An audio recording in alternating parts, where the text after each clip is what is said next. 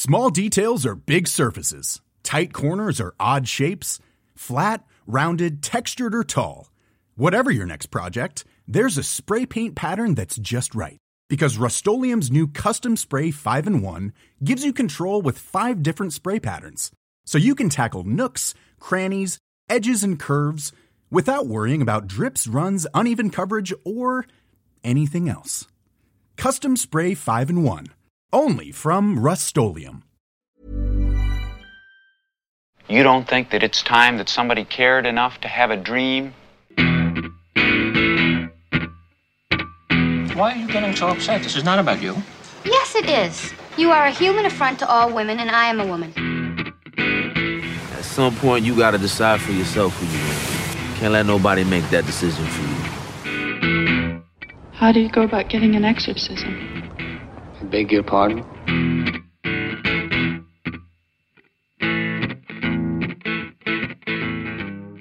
Hi, this is Mark Kermode. Thanks for downloading this Kermode on Film podcast. This week we have a real treat for you, an extended interview with Nick Park as Wallace and Gromit celebrate their 30th birthday. The interview was recorded at the St George's in Bristol, where we were about to go on stage for a celebration of Wallace and Gromit. So sit back and enjoy my conversation with the legendary animator Nick Park. I'm not sure whether that's a wonderful thought or a terrifying thought that Wallace and Gromit are 30 years old. Can you remember how you first envisaged those characters? Because obviously they've changed a lot over the years, but how did they first come to you? Well, it goes back, I mean, it depends how far one wants to go back. Because they have, like, germs of ideas in different formations, but it was really when I was at the National Film and TV School in Beaconsfield doing my postgrad course that I was searching for, what is going to be my big project in my graduation film. And I guess, I was always sketching. That's the key, really. I'm always sketching. I was a big fan of all sorts of stuff on TV and cinema, Tintin and comic books. And I was thinking about this last night, really, how I was really searching for the project that really suited, my style of, which wasn't really developed then, but stop motion animation and adventure, comedy, thriller, all kind of the stuff I loved as a kid, but I could also, watch now as an adult. And finally, came up with this. Sorry, this is maybe a longer version That's of it. fine, we have time. That's the joy of podcasts. While in my first year at film school, but around 1980, I got a student placement on The Dark Crystal. Wow. And I don't know if I told you that before. No, I didn't know that. Yeah, I was there for about 3 weeks mainly making coffee, tea for the... So I thought you were going to say making models, making coffee. I was just put on coffee rota for the special effects crew. And but it was great because I got to, and in between doing that, I could just wander around and see Jim Henson and Frank Oz at work on this amazing film that no one had seen the likes of before.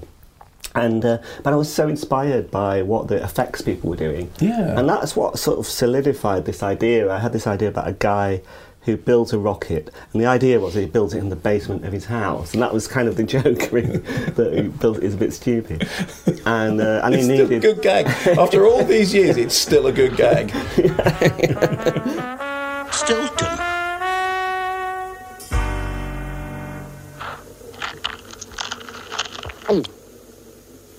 Oh, I don't know, lad. It's like no cheese I've ever tasted. Let's try another spot.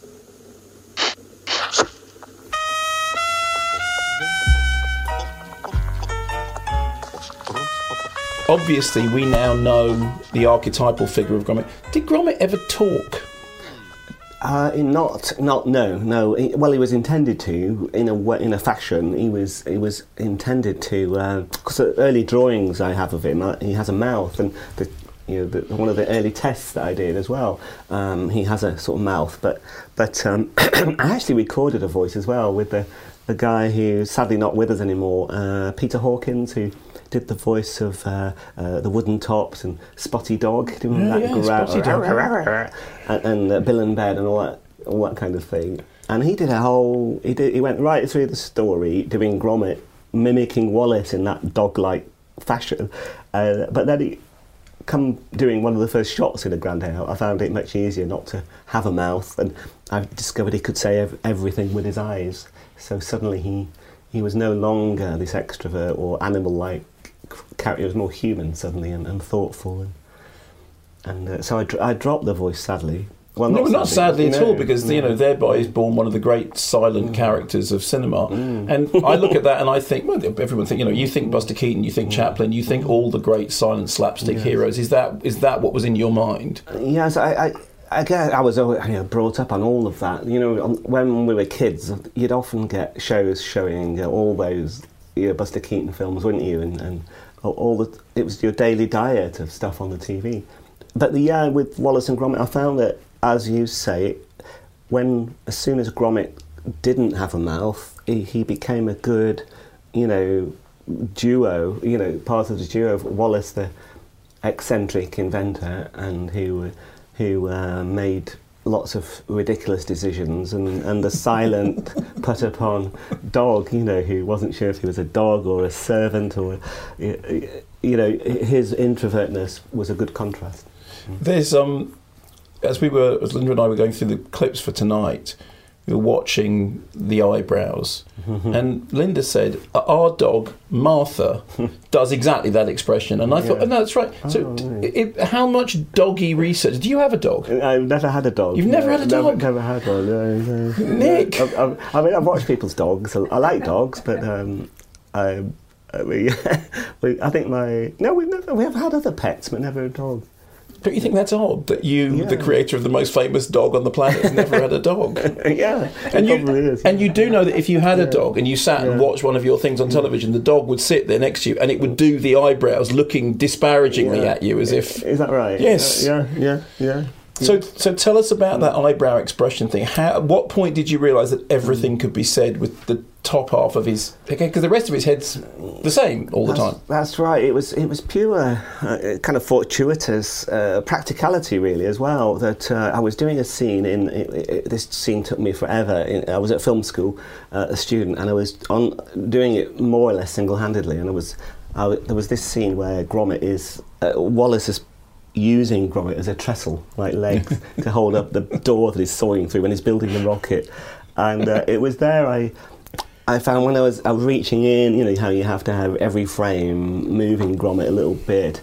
And then I just found I just can't sculpt a mouth of him. It was just too far to reach, it was too tricky. And as he was looking very put out, and I was just experimenting, winging it really, and they just had him lift his brow and roll his eyes, and in that moment, Gromit was born, really.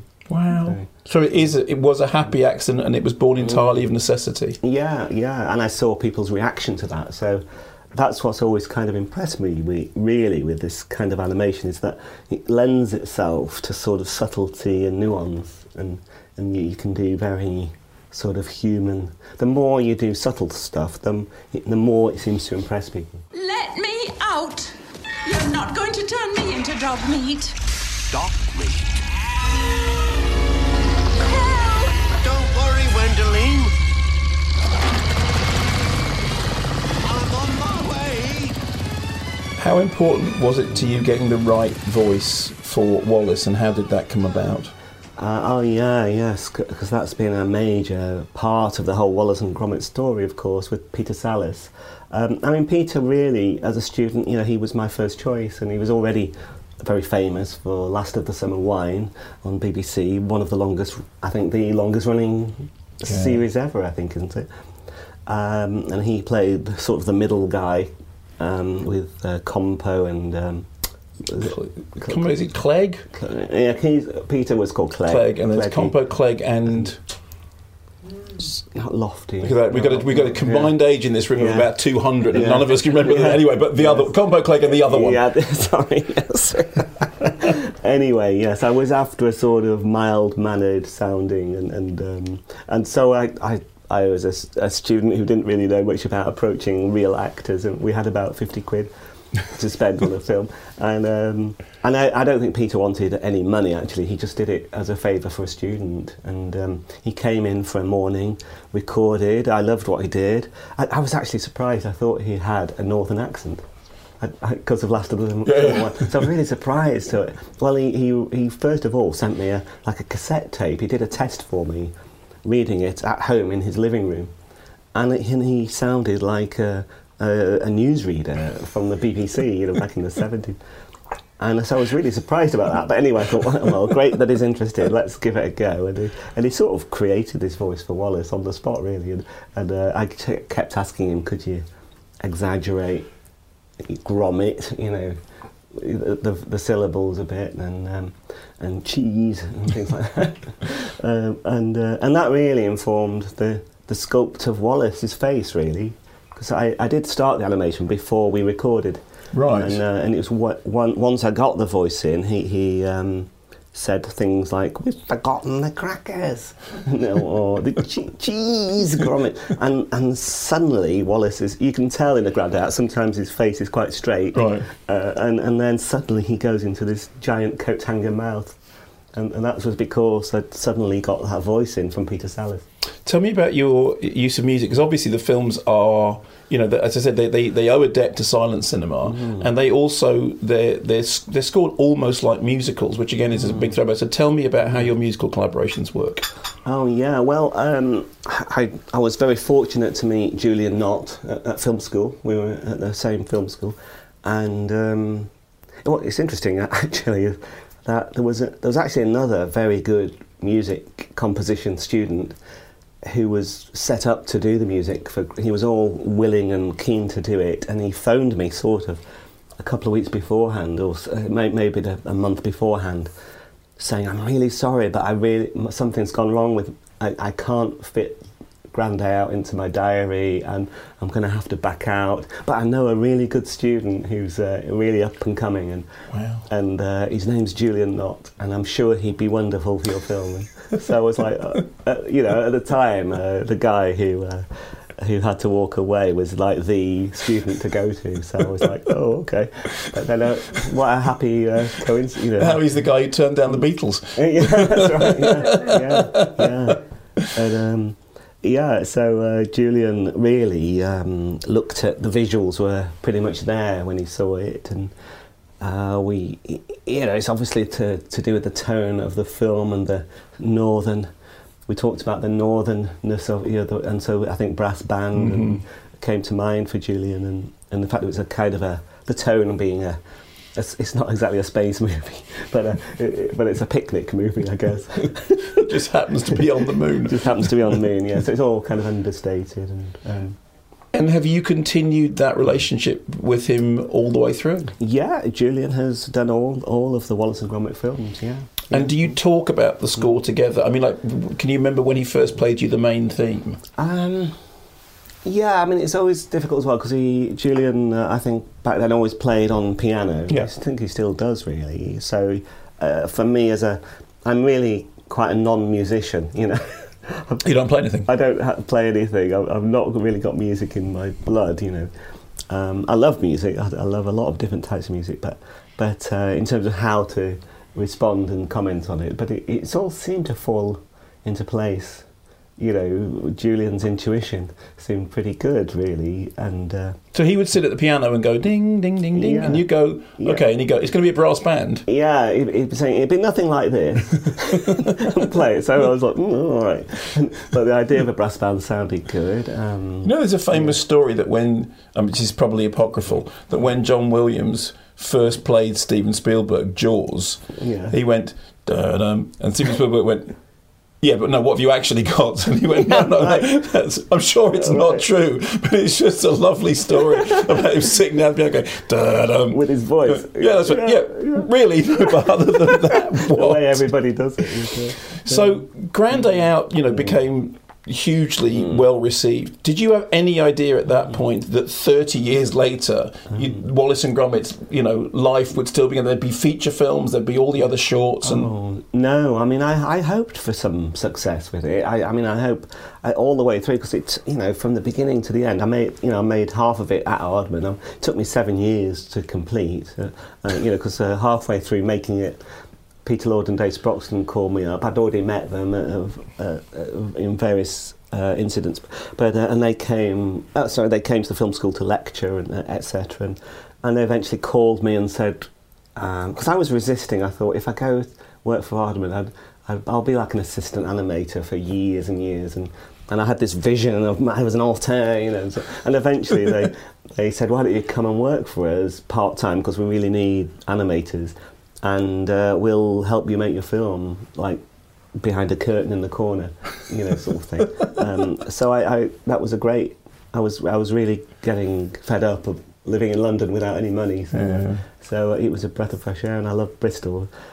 And but because I was part time on it, I was helping out on things like the Peter Gabriel Sledgehammer video and Morph and commercials, all kinds of things. What did you do on the Sledgehammer video? Because everybody knows that video off by heart. Which bit was you? Well, the bit I'm known for is the chickens dancing, the plucked chicken, the oven-ready chickens dancing. Yeah. Which was which is Eraserhead. Yeah, it is. Yeah, absolutely. I've always thought there's a very thin line between you and David Lynch, early experimental work.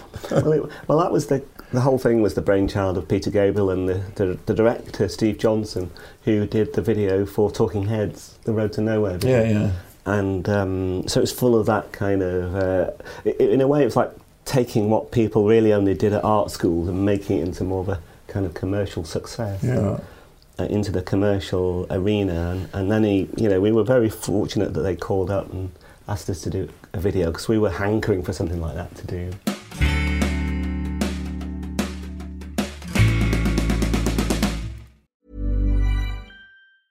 I'm Sandra, and I'm just the professional your small business was looking for. But you didn't hire me because you didn't use LinkedIn Jobs. LinkedIn has professionals you can't find anywhere else, including those who aren't actively looking for a new job, but might be open to the perfect role, like me. In a given month, over 70% of LinkedIn users don't visit other leading job sites. So if you're not looking on LinkedIn, you'll miss out on great candidates, like Sandra. Start hiring professionals like a professional. Post your free job on linkedin.com/people today. Burrow's furniture is built for the way you live. From ensuring easy assembly and disassembly to honoring highly requested new colors for their award-winning seating, they always have their customers in mind. Their modular seating is made out of durable materials to last and grow with you. And with Burrow, you always get fast, free shipping. Get up to 60% off during Burrow's Memorial Day sale at burrow.com/ACAST. That's burrow.com/ACAST. burrow.com/ACAST.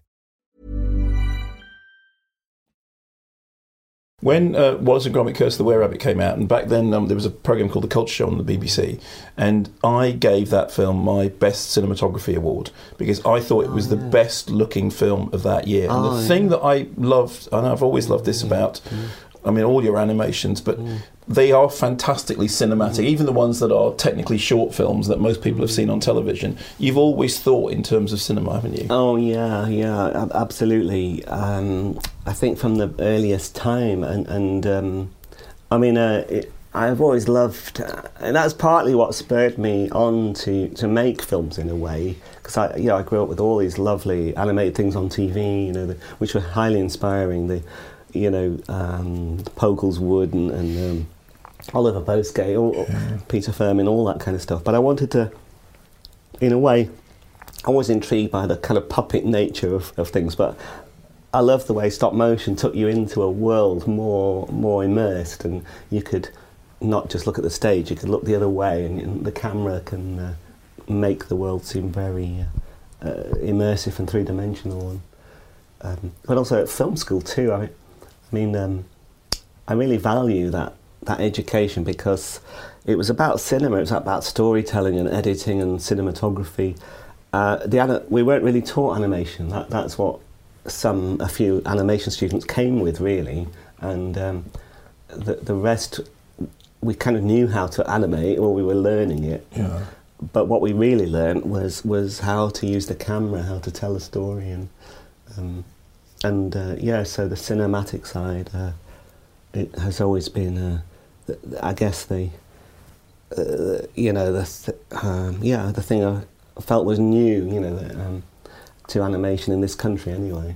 You want to confess? I want to talk to you about the beast. Everything you need to know is in this book. Nun wrestling. No, I meant this one. The sign that emerges at night as the moon rises into the sky. Spare me the sermon, Vicar. Just tell me how I kill him. I mean it. To kill such a creature would require nerves of steel and a bullet. A bullet? A bullet?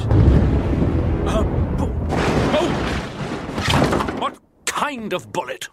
A bullet of pure gold. Am I right in thinking that Early Man was the first solo director credit on a feature for you? It was the first film that you directed, first feature film that you directed solely on your own. Oh, Early Man, yeah. Yes, that is correct. Yeah, it is. Yeah. And was that because you were such a collaborative person? Was that in any way? Was it liberating or was it difficult? It was difficult, yes, because with the first with Chicken Run, which I co-directed with Peter Lord, and then Steve Box on Curse of the Were-Rabbit. We were following the Disney model, which is they tend to put two people on animated films because there's such a giant amount of work to do every day, So I was a bit crazy taking it on myself, to be honest. I loved it. Yeah. Oh, thanks. I mean, I don't know anything about football, but I laughed all the way through it. I don't know anything about football in a way that I felt that kind of gave me a bit of a... Well, I did. I learned a lot, and I was surrounded by people who, writer and storyboard guys, and everybody contributed. But it was basically how was football? Cavemen and football. How was football invented? Would you do another feature on your own again, or did you like the collaboration thing? I think just the size of, just the sheer amount of work. It's tricky to take something that big on yourself, but you have to change the structure. And so I had like two animation directors who were working for me. Whereas when you're working. Co-directing, you actually get more time on the floor with each set, whereas I was spending more time in the editing room and as shots came in and storyboarding and things like that. So it's a bit of a different sort of spread of where you put your effort, really. What are your favourite? Because one of the things watching your animations is they are profoundly cine literate, and everyone's talked about Feathers McGraw and the inspiration of Rebecca and where those things come from. Do you sit at home in your downtime and watch movies? Yeah, I do. I love watching movies. Do you got the pictures? Well, I did. I not a lot. But I think with streaming and everything, there's so many kind of available now at your fingertips. What was the last film you saw in the cinema? Gosh, that's a good one. I think it was Shaun the Sheep, Farmageddon. It was at the premiere. I just grinned and laughed from beginning to end with Farmageddon. And the lovely thing about it was that I sat in a room of really cynical critics, which we all get a little bit embittered. And I think that everything that's going on in the world at the moment is not making everybody in the best possible. Yeah. And for 90 minutes... we were all children again, and everyone was laughing and giggling and smiling, and it was the friendliest screening I have been in. I just nice to hear, loved it. Oh, that's really encouraging. Yeah. Thank you. Yes. But other than your own films, other than the Aardman stuff, what was the last film you saw in the cinema? Yes, I don't get out much. Oh gosh, it's a good question.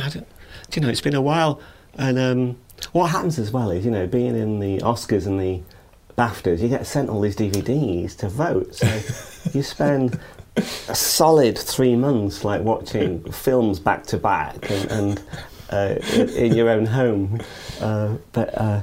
so you can vote. It is definitely true that as a BAFTA, because I'm a BAFTA member as well, one of the best times of the year is about now, because the discs start coming in of the contenders, and you just think that's it. That's the next few weeks. What are we going to watch? Yes. Oh yeah, well we've got some fantastic unreleased stuff. You feel really spoiled, don't you? Because it's kind of you are really spoiled. That's what you feel. It's a hugely privileged position to be in, but it is lovely being able to just binge on the award stuff. Yeah, and I don't want that to stop me going to the cinema and watching films.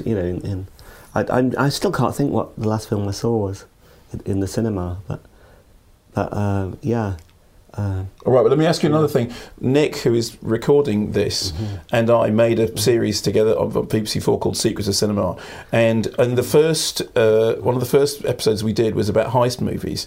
And there was more press coverage of the fact that we had got the wrong trousers intercut with sequences from Mission Impossible and Rififi than there was about anything else in the series. God. And the series was really well received, which I was delighted about. Yeah, it was wonderful. I watched it. Well, thank you. But so many people said the best thing about this programme is that it's got wrong trousers next door to Mission Impossible and Rififi. And I do think that the way in which the whole ethos of what you're doing, it has now become part of modern cinema history. It's incredible. I mean, I have to pinch myself, and I was very honoured that you included the wrong trousers in your series. But when I occasionally I might see comments on YouTube and stuff underneath, where clips come up, and just to see how people are citing it as. In terms of, and I think to myself, what did we do as well? How did we do that? It's got this heist scene plus this chase scene, which people also put up there as one of the best chase scenes. Right, French Connection, Bullet, and that. That's it. Both in a half-hour film. and so, and I remember worrying about whether that would work. Whether. The way, because the heist is, as I saw, it's kind of quite slow burn, and then suddenly we kind of drop everything and do a mad Tom and Jerry style, Buster Keaton style train chase through the house. And I remember it was quite. I just wanted it to go as fast as possible. So and we had no computers. We just did everything by hand, and. It was quite. When I think back, we didn't know what we were doing, but we just went for it. I mean, I think even now, watching that chase sequence, there's two breathtaking things about it. Firstly, it is a breathless chase sequence, and secondly, there's a part of your brain that's going. Just a little bit, just a little. That every because it's astonishing to get that sense of pace into something which is made at a snail's pace. Yes. And it was, and yet we tried to. You were absolutely right, and yet 'cause it was whizzing along at such a speed. We were trying to keep. They call it go motion, where you get blur. But the stop motion, Gromit on the train or Wallace or the Feathers McGraw had to be animated one frame at a time. But then each time we took the frame, we pushed the whole train along. With a long exposure to get, but that had to be consistent. But because it was hand done, it was erratic, whereas a computer might have smoothed it all out. But it was crazy, and we couldn't make. The set was like 20 feet long, like a Tom and Jerry kind of background, and we kept repeating furniture like Tom and Jerry. But each shot could only be a second and a half. Because the set would run out. And Gromit was putting track down so quick, we worked it out that in order for him to put a piece of track down and then he would be moving so fast he'd need to put another one down, otherwise he'd trip over himself. He had to put one down every 3 frames, so his arm was replaced there were 3 arms made, constantly being replaced. All yours, Gromit!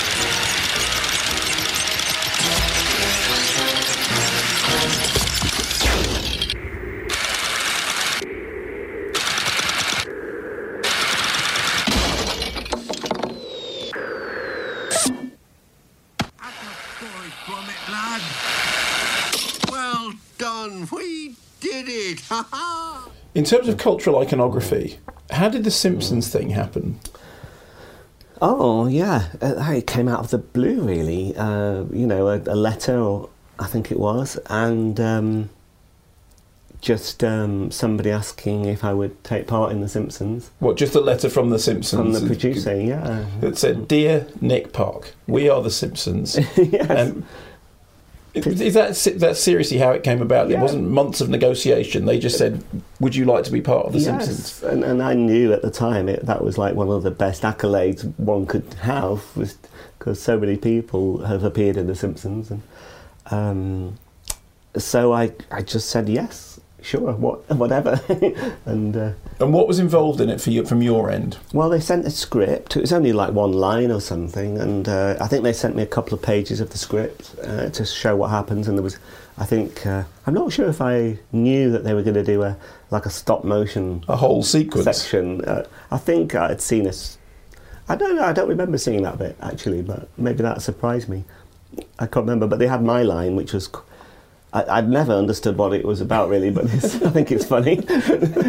And I actually recorded it over the ISDN line in Bristol, in a studio in Bristol, to Los Angeles, and just did a few takes, and they seemed happy, and then a few months later I saw it. So it wasn't until the episode was finished that you realised that there was a whole section that's kind of a riff on. I think so, yeah, because it was quite a long piece, isn't it? It's a couple of minutes long, yeah. Minutes, yeah.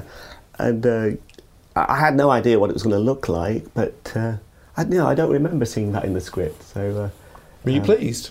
Yeah, it was great. It was hilarious, and the sort of spoof of Wallace and Gromit and sort of English dramas, I guess. Mrs. Penny Farthing. That's right, yes. Please do come in for some scones. That's right. Crumble! Crumble! Where has that silly dog got to? Oh, my. Good luck, Mr. Park. There'd be no shame in losing to you. Oh, that's very sweet of you. Thank you for saying so. No worries. I'll just stick them back on. I'm more clay than man now. Do you think... Let me ask you this. This is a genuinely honest question, okay? Mm-hmm. How many Oscars do you have? 4. Okay. Mm-hmm. And Wallace and Gromit is this national institution, okay? Yeah. And you brought this into existence out of but nothing, okay? And every time I've met you, and Linda and I were with you at the Shetland Film Festival quite recently, which was just lovely. Oh, yeah. Every time I've met you, you genuinely seem to be, on the one hand, slightly baffled by your success, and on the other hand, you're very, very self-deprecating about it, which is part and parcel of the whole kind of Wallace and Gromit. Yes. Okay. Right. Is this genuine? Is there a part of you that goes home and goes, "Hey, I'm powerful and I rule"? Is this all just an act? Yes. I think there's part of me that does love it all. That I've got a side of me that loves the awards and and everything, but there's a part of me that would like to hide away as well. That's probably the stronger side, and that doesn't feel comfortable in the limelight, and wishes I wish I was a lot more relaxed and and able to articulate things better and all that kind of thing. But in a way, it suits me the way it's the characters that are famous, and I can go and shopping and stuff and not be hassled or anything. You don't get recognised in the street? Not that often, actually. I do. I sometimes get. I've never said this to anyone, but I've been mistaken a couple of times for Jason Watkins. I was at LAX actually on my way back from a few months ago from a publicity thing, and I noticed a guy looking at me across the airport lounge, and eventually came up to me, and I thought he was going to say something about Wallace and Gromit, and he just said, "I just wanted to say that W1 is one of the funniest things I've seen." and I didn't know quite what that was at the time, and I just went, thanks. And he walked off before I could explain. So. Okay, so is there a? Can you say anything? Are there any future Wallace and Gromit projects that you can tell us anything about? No. I mean, yes. I mean, you set the internet on fire the other day by that you were talking on the radio and you said, I'm having some other ideas, and then the internet went mad. Oh, really? Yeah. Yes, you're not internet savvy. Was that the Today programme? It was the Today programme. I haven't even listened to that yet, but I've had a few texts about it. Okay. Yeah, I mean, we are, definitely. I'm kicking around some ideas at the moment. But the problem is that it's because it's always like a couple of years off. Yeah. It's just, I can't, and also the nature of the idea, I feel like would spoil it if I said anything. Yeah. Okay. So there is something, but you're not saying what. Yes, because it would spoil a twist, you see, if I said anything. That's perfectly fine, and I think we should absolutely keep it like that. I'm very excited to be back with those two again, yeah. Brilliant. Nick, congratulations on, an extraordinary anniversary, and I just look forward to whatever's coming in the future. Yeah, thanks, Mark. Yeah, thank you. Yeah.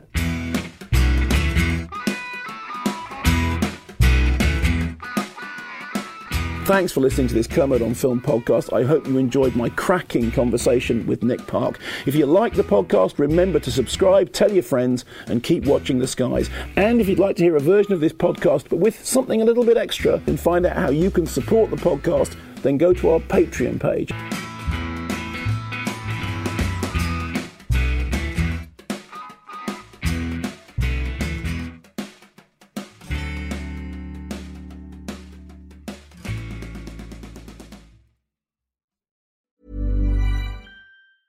Small details are big surfaces. Tight corners are odd shapes.